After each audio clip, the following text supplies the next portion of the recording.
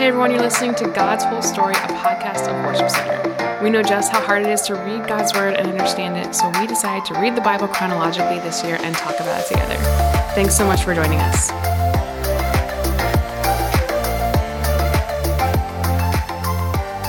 Hey everyone, welcome to God's Whole Story. This is Chelsea, and I'm here today with Chris and Ryan, and we are in a couple different things. Ezekiel, we should have like a moment of honor and silence for Ezekiel and Jeremiah, because I think we finished it today. I would like to have a moment of joy and clapping.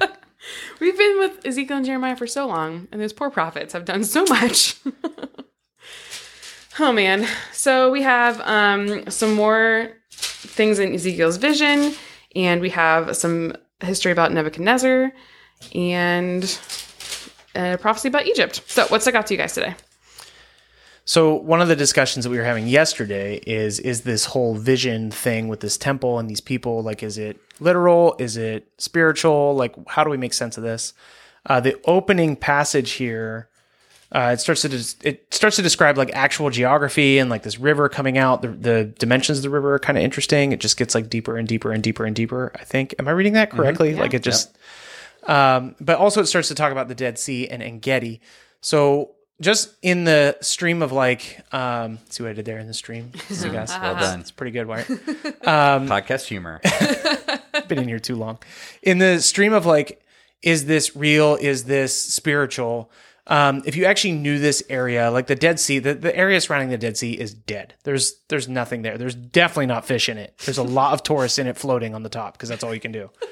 There is like En-Gedi's kind of like a spring. I think David hid like En-Gedi. So there's like some life around En-Gedi, but this is a very desert area. So they probably would have understood the geography a little bit better than what we do, having no experience with the area. But I do think that they would have heard this and understood it to be miraculous in nature. Because life is very absent from that particular area. Yeah, and I think along with that, as you see some of the imagery here in Ezekiel, we've got water flowing from the temple. Yeah. And then some of the images is with the salty water becoming fresh. You've got abundance. You've got fruit growing, trees on each side of the river. A new crop every month, which just isn't even possible for a tree to do that. And then even just the idea that the food and the leaves are going to be for healing. We haven't got there yet, but this is almost identical to the imagery we see in Revelation chapter 22. Instead then of a temple, the river that's flowing in Revelation 22 is coming from the throne of God itself. You've got the 12 fruit trees on either side of the river bearing fruit each month of the season, and it says that same phrase that this would be used for the healing. And so a lot of this imagery, I mean, it's just Revelation borrows a lot of its imagery from the Old Testament, and I think it's borrowing it from here. Revelation 22 is a undisputed picture of heaven. There's no debating that one. So at least in this passage, it seems to be indicating something bigger than what they would currently experience when they go back. And something that has not happened yet. Something that has not happened, yes. I have not seen any trees that bear fruit every month of the year. So don't know much about trees, but me neither. Yeah. I recently found out that figs bear fruit twice a year. It's pretty cool. But one of the other things that stuck out to me kind of in light of this, the whole summary of this city that is representative of God's presence is that it's called The Lord is There, which if you have been following God's whole story, that's been the goal the whole way. Is Eden was a place that the Lord was there. That was broken, and this entire story, this entire plan has been restoring that relationship, that connection, that togetherness between human beings and God. So the culmination of this vision is what history is pointing towards, what history is moving towards. So that's good news. It's good news for the guys sitting in exile in Babylon, looking to physically go back to the land, but this is good news for us. It's good news for us today that what we see happening in the world today is not the end, that we are going to something much better, a place where the Lord is there. Something that stuck out to me, we jump into 2 Kings and Jeremiah 52 at the end of today's reading, and the heading in our Bible says, Hope for Israel's Royal Line. It talks about King Jehoiachin being released from prison under the rule of the new king of Babylon. I will say his name if I have to, but I Starts with evil. Evil Merodach. Anyway, Don't name your kid evil. Is that a good baby name? No. But it says hope for Israel's royal line. And then you go into Matthew, and we talked about our genealogies a couple of days ago, but I love genealogies. I think they're really cool. But King Jehoiachin is in Jesus's line of ancestors. So we see right here in 2 Kings and in Jeremiah 52 that this is how the royal line was sustained, and out of that royal line comes Jesus someday. It's really cool. Also, not only is the royal line just sustained, the royal line is like exceptionally cared for. Yes. He ends up being like his favorite. It's kind of weird. Like it talks about kings like they're like birds in a cage, which actually the Bible actually talks about birds in a cage a lot. But it's like sort of weird. Like it's like, oh, and he was his favorite captured king. Yeah, he got a regular. Out of all the captured kings, you're the best. He was walking down to his cage saying hi all the time. Got a regular food allowance, though. But it's like not only was he just allowed to exist, he was actually like exceptionally cared for by his Babylonian captors, which is not normal. Yeah, which I'm trying to remember, and I probably shouldn't try and remember on the podcast while we're recording. But I'm trying to remember if King Jehoiachin's descendants were killed when he was captured. I don't remember, but but he had descendants because he came from Zedekiah survived. Zedekiah without eyes, right? Zedekiah had his eyesight his removed. Children were killed in front of his him. eyes. So maybe King Jehoiachin. I think that's the one you're thinking of. Okay, that's what. Yeah, how could I forget? We read that 4 times. We did read that 4 times. It's quite traumatic. It's a dark passage. And then the other thing, I don't know, Ryan, if you want to talk about this, but King Nebuchadnezzar getting a reward. I think actually King Nebuchadnezzar has become one of my favorite characters in the Bible because there's so much about him that contradicts what you would assume to be true.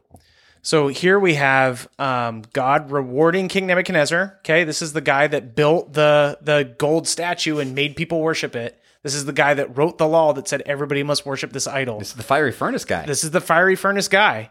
Here we have God saying, you know what? I am rewarding you for your hard work in battle against the Egyptians.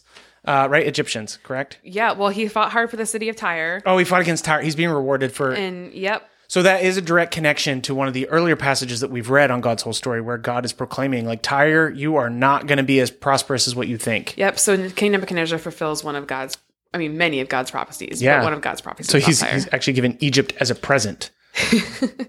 I wonder if King Nebuchadnezzar knew. Like, I don't know. Like, at this point, because it comes, in this reading, it comes after what we would say maybe King Nebuchadnezzar had a conversion.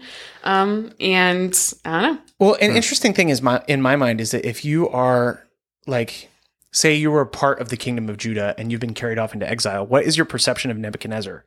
Not that he's a good guy, right? Like, do you even entertain that thought at that time? Like, well, maybe God's working in Nebuchadnezzar. No, you're not. Because Nebuchadnezzar's been your enemy for a long time. He helped to destroy the temple. He helped to destroy the palace. And God's like, actually, I'm pretty into this guy. Like, he seems like a good guy. Which takes me back to what we said about Daniel the other day. Just that, like, Daniel had a heart for this guy who, at that point, did not love the Lord, and he did some awful things. I don't know.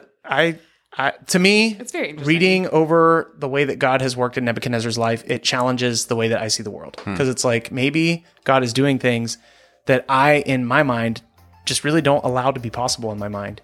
Because I don't think they would have allowed that Nebuchadnezzar would be favored by God. That is like the perfect segue into the passages tomorrow. Okay, so we should end right here. See you tomorrow. Guys, thanks so much for listening to God's Whole Story. We'll be back tomorrow. Bye.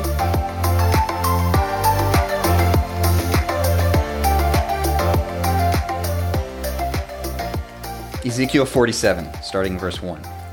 In my vision, the man brought me back to the entrance of the temple. There I saw a stream flowing east from beneath the door of the temple and passing to the right of the altar on its south side.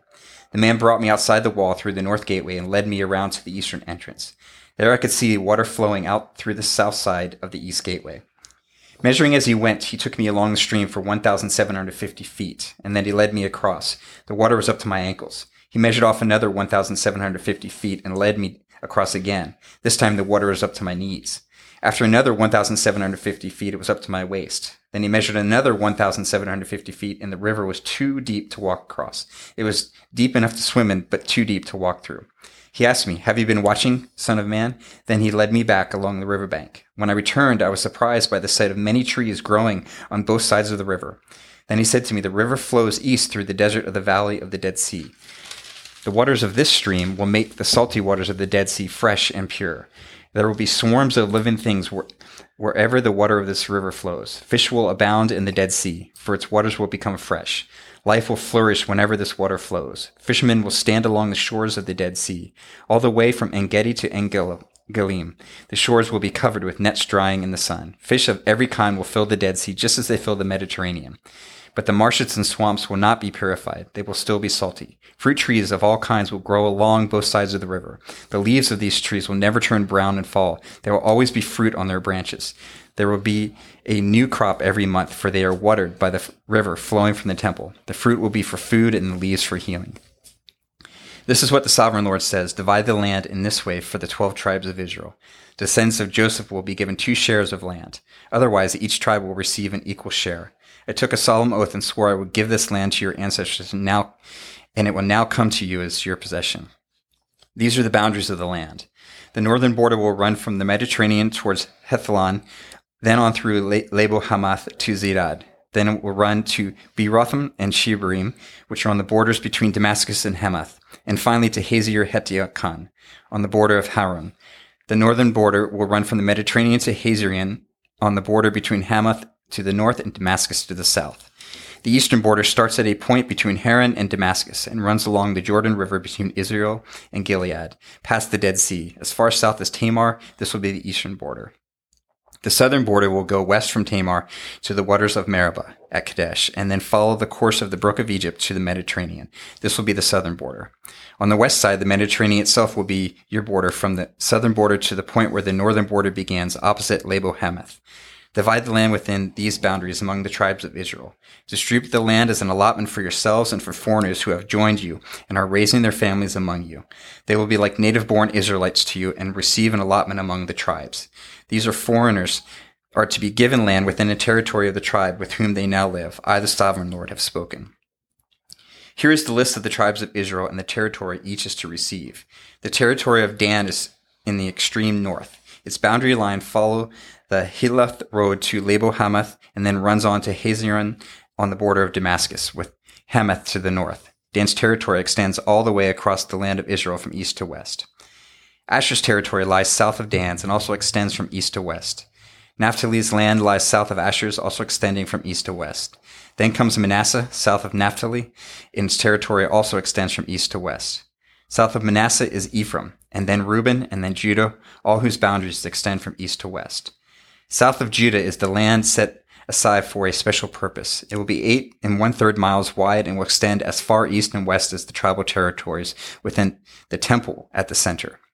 The area set aside for the Lord's temple will be 8 1/3 miles long and 2 2/3 miles wide. For the priests, there will be a strip of land measuring 8 1/3 miles long by 3 1/3 miles wide, with the Lord's temple at the center. This area is set aside for the ordained priests, the descendants of Zadok, who served me faithfully and did not go astray with the people of Israel and the rest of the Levites. It will be their special portion when the land is distributed, the most sacred land of all. Next to the priest's territory will lie the land where the other Levites will live. The land allotted to the Levites will be the same size and shape as that belonging to the priest, 8 1/3 miles long and 3 1/3 miles wide. Together, these portions of land will measure 8 1/3 miles long by 6 2/3 miles wide. None of this special land may ever be sold or traded or used by others, for it belongs to the Lord. It is set apart as holy. An additional strip of land, 8 1/3 miles long by 1 2/3 miles wide, south of the sacred temple area, will be allotted for public use. Homes, pasture lands, and common lands with a city at the center. The city will measure 1.5 miles on each side, north, south, east, and west. Open lands will surround the city for 150 yards in every direction. Outside the city, there will be a farming area that stretches 3 1/3 miles to the east and 3 1/3 miles to the west, along the border of the sacred area. This farmland will produce food for the people working in the city. Those who come from the various tribes to work in the city may farm it. This entire area, including the sacred lands and the city, is a square that measures 8 1/3 miles on each side. The area that remains to the east and to the west of the sacred lands and the city will belong to the prince. Each of these areas will be 8 1/3 miles wide, extending in the opposite direction to the eastern and western borders of Israel, with the sacred lands and the sanctuary of the temple in the center. So the prince's land will include everything between the territories allotted to Judah and Benjamin, except for the areas set aside for the sacred lands in the city. These are the territories allotted to the rest of the tribes. Benjamin's territory lies just south of the prince's lands and extends across the entire land of Israel from east to west. South of Benjamin's territory lies that of Simeon, also extending across the land from east to west. Next is the territory of Issachar with the same eastern and western boundaries. Then comes the territory of Zebulun, which also extends across the land from east to west. The territory of Gad is just south of Zebulun with the same borders to the east and the west. The southern border of Gad runs from Tamar to the waters of Meribah at Kadesh and then follows the brook of Egypt to the Mediterranean. These are the allotments that will be set aside for each tribe's exclusive possession. I, the sovereign Lord, have spoken. These will be the exits to the city. On the north wall, which is 1.5 miles long, there will be 3 gates, each one named after a tribe of Israel. The first will be named for Reuben, the second for Judah, the third for Levi. On the east wall, also at 1.5 miles long, the gates will be named for Joseph, Benjamin, and Dan. The south wall, also 1.5 miles long, will have gates named for Simeon, Issachar, and Zebulun. And on the west wall, also 1.5 miles long, the gates will be named for Gad, Asher, and Naphtali. The distance around the entire city will be 6 miles, and from that day the name of the city will be The Lord is There. Ezekiel 29, starting in verse 17. On April 26th, the first day of the new year, during the 27th year of King Jehoiachin's captivity, this message came to me from the Lord. Son of man, the army of King Nebuchadnezzar of Babylon fought so hard against Tyre that the warriors' heads were rubbed bare and their shoulders were raw and blistered. Yet Nebuchadnezzar and his army won no plunder to compensate them for all their work. Therefore, this is what the sovereign Lord says. I will give the land of Egypt to Nebuchadnezzar, king of Babylon. He will carry off its wealth, plundering everything it has so he can pay his army. Yes, I have given him the land of Egypt as a reward for his work, says the sovereign Lord, because he was working for me when he destroyed Tyre. And the day will come when I will cause the ancient glory of Israel to revive. And then, Ezekiel, your words will be respected. Then they will know that I am the Lord. This is another message that came to me from the Lord. Son of man, prophesy and give this message from the sovereign Lord. Weep and wail for that day, for the terrible day is almost here, the day of the Lord. It is a day of clouds and gloom, a day of despair for the nations. A sword will come against Egypt, and those who are slaughtered will cover the ground. Its wealth will be carried away, and its foundations destroyed. The land of Ethiopia will be ravished. Ethiopia, Libya, Lydia, all Arabia, and all their other allies will be destroyed in that war. For this is what the Lord says. All of Egypt's allies will fall, and the pride of her power will end. From Migdol to Aswan, they will be slaughtered by the sword, says the sovereign Lord. Egypt will be desolate, surrounded by desolate nations, and its cities will be in ruins, surrounded by other ruined cities. And the people of Egypt will know that I am the Lord when I have set Egypt on fire and destroyed all their allies. At that time I will send swift messengers in ships to terrify the complacent Ethiopians. Great panic will come upon them on that day of Egypt's certain destruction. Watch for it. It's sure to come. For this is what the sovereign Lord says. By the power of King Nebuchadnezzar of Babylon, I will destroy the hordes of Egypt. He and his armies, the most ruthless of all, will be sent to demolish the land. They will make war against Egypt until slaughtered Egyptians cover the ground. I will dry up the Nile River and sell the land to wicked men. I will destroy the land of Egypt and everything in it by the hands of foreigners. I, the Lord, have spoken. This is what the sovereign Lord says. I will smash the idols of Egypt and the images at Memphis. There will be no rulers left in Egypt. Terror will sweep the land. I will destroy southern Egypt, set fire to Zon, and will bring judgment against Thebes. I will pour out my fury at Pelusium and the strongest fortress of Egypt, and I will stamp out the hordes at Thebes. Yes, I will set fire to all of Egypt.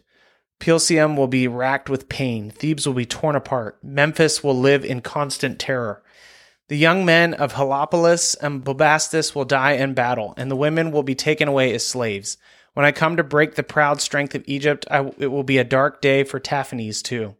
A dark cloud will cover Taphanes, and its daughters will be led away as captives. And so I will greatly punish Egypt, and they will know that I am the Lord. 2 Kings 25, starting in verse 27. In the 37th year of the exile of King Jehoiachin of Judah, Evil-Merodach ascended to the Babylonian throne. He was kind to Jehoiachin and released him from prison. On April 2nd of that year, he spoke kindly to Jehoiachin and gave him a higher place than all the other exiled kings in Babylon. He supplied Jehoiachin with new clothes to replace his prison garb and allowed him to dine in the king's presence for the rest of his life. So the king gave him a regular food allowance as long as he lived. Jeremiah 52, starting in verse 31. In the 37th year of the exile of King Jehoiachin of Judah, Ilver-Merodach ascended to the Babylonian throne. He was kind to Jehoiachin and released him from prison on March 31st of that year. He spoke kindly to Jehoiachin and gave him a higher place than all the other exiled kings in Babylon. He supplied Jehoiachin with new clothes to replace his prison garb and allowed him to dine in the king's presence for the rest of his life. So the Babylonian king gave him a regular food allowance as long as he lived. This continued until the day of his death.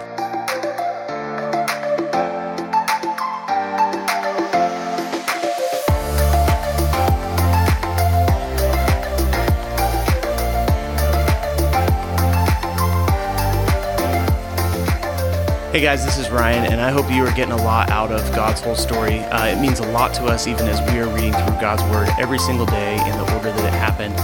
If you want to go ahead and follow us, you can find us on Instagram and Facebook at God's Whole Story Podcast. We would love it if you would share this thing with your friends or people that you know, or just share what's sticking out to you. You can either send us a DM, or you could actually email us at podcast@worshipcenter.org. You can email us if you have any questions, if something stuck out to you, if you'd like us to pray for you. And if you want a Bible, if you don't have one right now, or if you want a copy of the one that we're using to go through God's whole story, we'd be happy to send that to you. So go ahead and reach out to us in any way that you'd like. We'd love to hear from you. Have a great day.